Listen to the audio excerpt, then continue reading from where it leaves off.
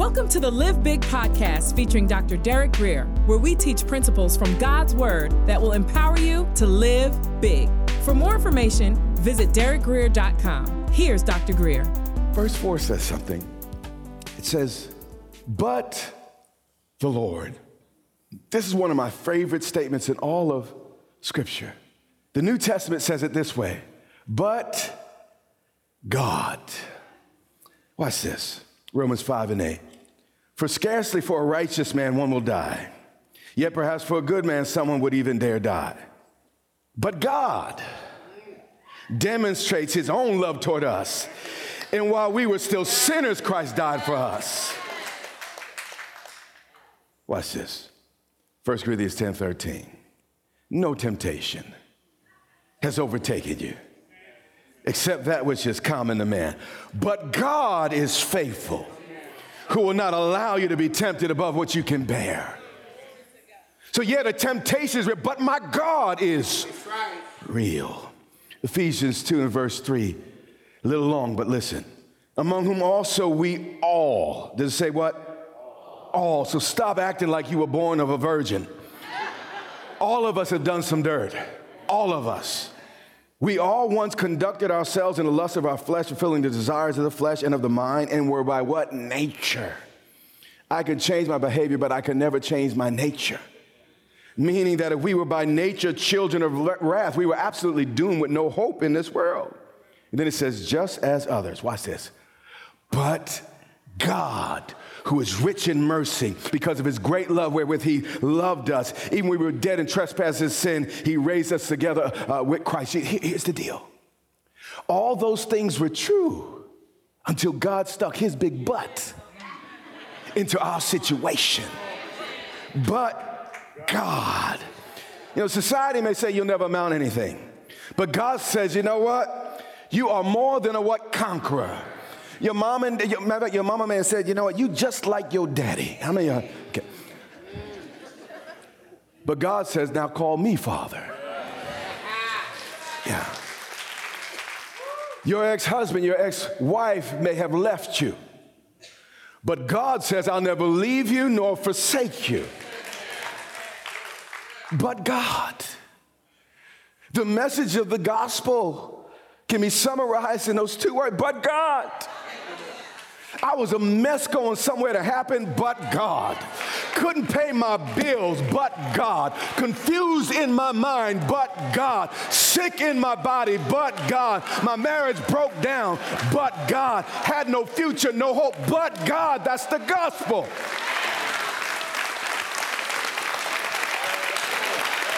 Come on, give it up to him just a little bit. Give it up to him just a little bit. But God, but God, but God. Gonna lose my mind, but God. Gonna kill somebody, but God. Didn't know what to do, but God. But God, but God, but God. But God, hallelujah, but God. My kid was crazy, but God. My wife, no, just joking, honey.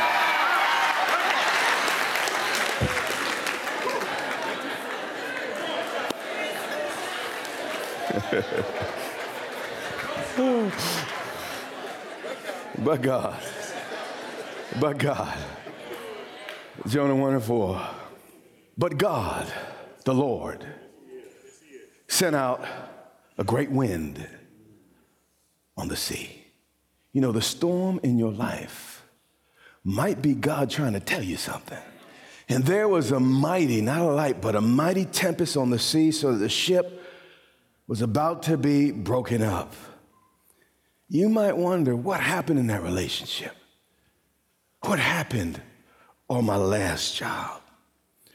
But sometimes God has to let the things we hide in break up in order for us to discover who it is we really need to trust. Sometimes good things have to fall apart for better things to come together in our lives. Then the mariners, these were seamen. These were not men easily frightened. They were familiar with storms, but this was a special storm. They were afraid. And every man, every single one of them, I mean, this is how serious it was. Cried out to his God. There are no atheists in foxholes. And when it gets bad enough, even the skeptics start talking about God. And they threw the cargo that was in the ship in the sea to lighten the loads, or the load. So, you see, the sailors were doing everything they could to survive here. But Jonah had gone down. He just keeps going down. And when you walk away from God's presence, that's all that's going to happen. He kept walking down into the lowest part of the ship. And when you run from God, you'll actually surprise yourself with how low you could go. You know, I'm under no illusion that under this suit is just flesh and blood. And if I don't stay connected to my source, if I don't stay connected to my strength, if I don't remember where my help comes from, I can end up just like everybody else doing all the nonsense. You hear what I'm saying? If I dare forget. And some of the reasons that some of us are doing something, you forgot. You forgot. You say, well, I could do it myself. I could do it on my own. Pride comes before a fall. According to Scripture, you're on your way like Jonah, prophet by office, but he was still going down. And he had laid down, got comfortable with down, and he was fast asleep. Yes, how could Jonah sleep in the middle of such an incredible storm? Maybe because the storm outside of him paled in comparison to the storm that was raging on the inside of him. No one is more miserable than the person who knows better. So the captain is an unbeliever. Is a heathen. Is a guy who had many gods. Rebuked the prophet. He came to him. He said, "What do you mean, sleeper? How can you sleep when those around you are in such danger?" And I feel like this is also a message to the church. I mean, the storm is raging. Families are being ripped apart. Kids are killing them. All types of things are going on. But we have our 5-point messages. We have our order of service. We have a little bitty offering. Everyone, shakes hands and leaves, but goes back to sleep. I'm a little bit ahead of myself. But this storm was created to wake Jonah up. Sometimes I feel like the storm in culture is designed to poke that sleeping bear called the church. And God is saying, as loud as it is out there, how is it you're so messed up on the inside that you can't hear?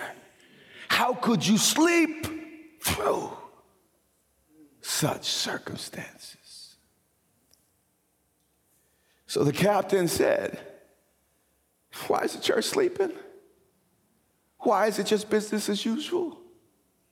Where are the prayer meetings? Where are the mothers calling out to God? Why aren't the daddies going into the crack houses? Why aren't we taking back our streets? Why are we so afraid to share this gospel? Why does the church sleep?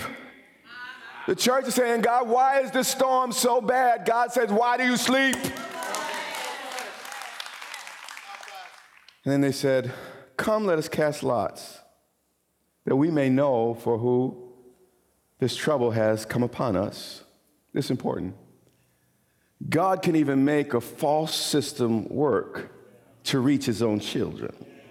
You remember in the book of Samuel, where Saul went to the witch of Endor, and then Samuel himself showed up in the midst of witchcraft. God knows how to find you where you are. no matter the system you're plugged into, he still knows how to speak. You're not going to lock him out. So they cast lots, and the lot fell on Jonah. Busted. Bad boys, what you gonna do? What you gonna do when they come for you? Bad boys, what you gonna do? What you gonna do when They spared me from singing that song. Thank you very much. But that's the question. What you gonna do when they come for you? Because you sleep. Then they said to him, please tell us, for whose cause is the trouble upon us? What's your occupation?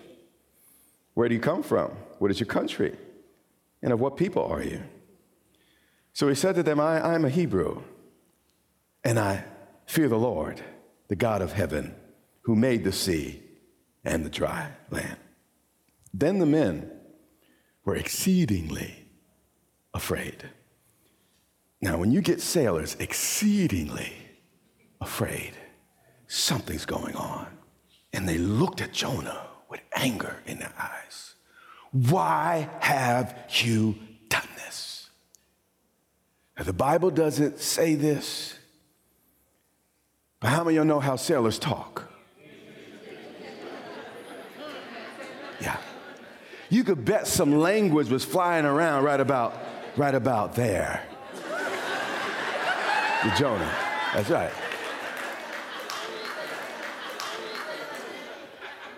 For the men knew that he had fled from the presence of the Lord because he had told him. This is so important, man. We are these individualists, this is our culture and everything, but your decisions not only affect you, but everyone else in your life. We are free to choose, but we are not free from the consequences of our choices.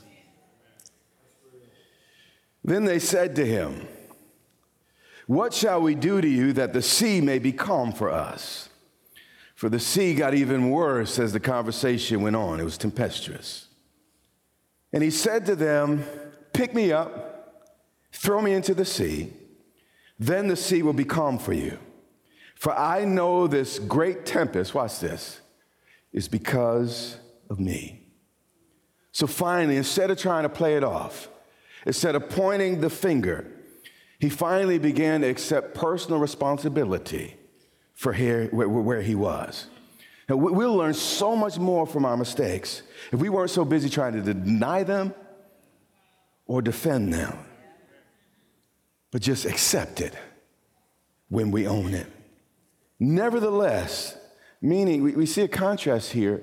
The prophet felt he was above the Gentiles. He didn't want to go to these Gentiles because they were beneath him. But it's amazing that the Gentiles in the ship were showing more compassion than the prophet. He didn't care if the Ninevites died. But the rebuke here is that these sailors, these are not the best characters you ever run into, were more compassionate about him dying than he was anyone else. Nevertheless, the men rowed hard to the land, but they could not, for the sea continued to grow more and more tempestuous against them. And here's the point. God knew what he was after, and he would not quit until he got what he came for. Here's the challenge. God will be as tough as we need him to be. If we respond to a gentle voice, it'll be a gentle voice. But how many are parents in this room? Okay. You tried gentle, you tried nice. And you said it, then you said it in a rhyme, and you raised your voice, you lowered your voice, you whispered your voice, you did it all. But then one day, said, now I'm going to speak to you in a language that you understand. I'll say no more unless I get in trouble up here. But here's the point. God knows how to speak in the language you understand. And you say, God, why are you being so hard? God say, why are you being so hard-headed? If you let me be nice, I'll be nice. If you respond to nice, I'll do nice. You remember when you were little and the parents said to you, this hurt me more than it hurt you? You didn't believe it. But here's the truth. It hurts God to have to speak to us this way. When he has to use circumstances like this to reach us, he wanted to speak in a gentle voice, but we made him shout. And this was the case of the prophet. Am I preaching too hard? I see folks leaving, but I'm not going to quit it. I'm not going to quit it. Y'all stir me up when y'all do that. Verse 15, we're almost there. So they picked up Jonah and threw him into the sea. So first he went down from God's presence to Joppa. Next he went down into the lowest part of the ship. Lastly, he gets thrown down into the sea. God doesn't want any of us to hit bottom. It's just that he knows some of us are so stubborn. It's the only way we'll look up. And in his compassion, he lets these storms rage. But here's the deal.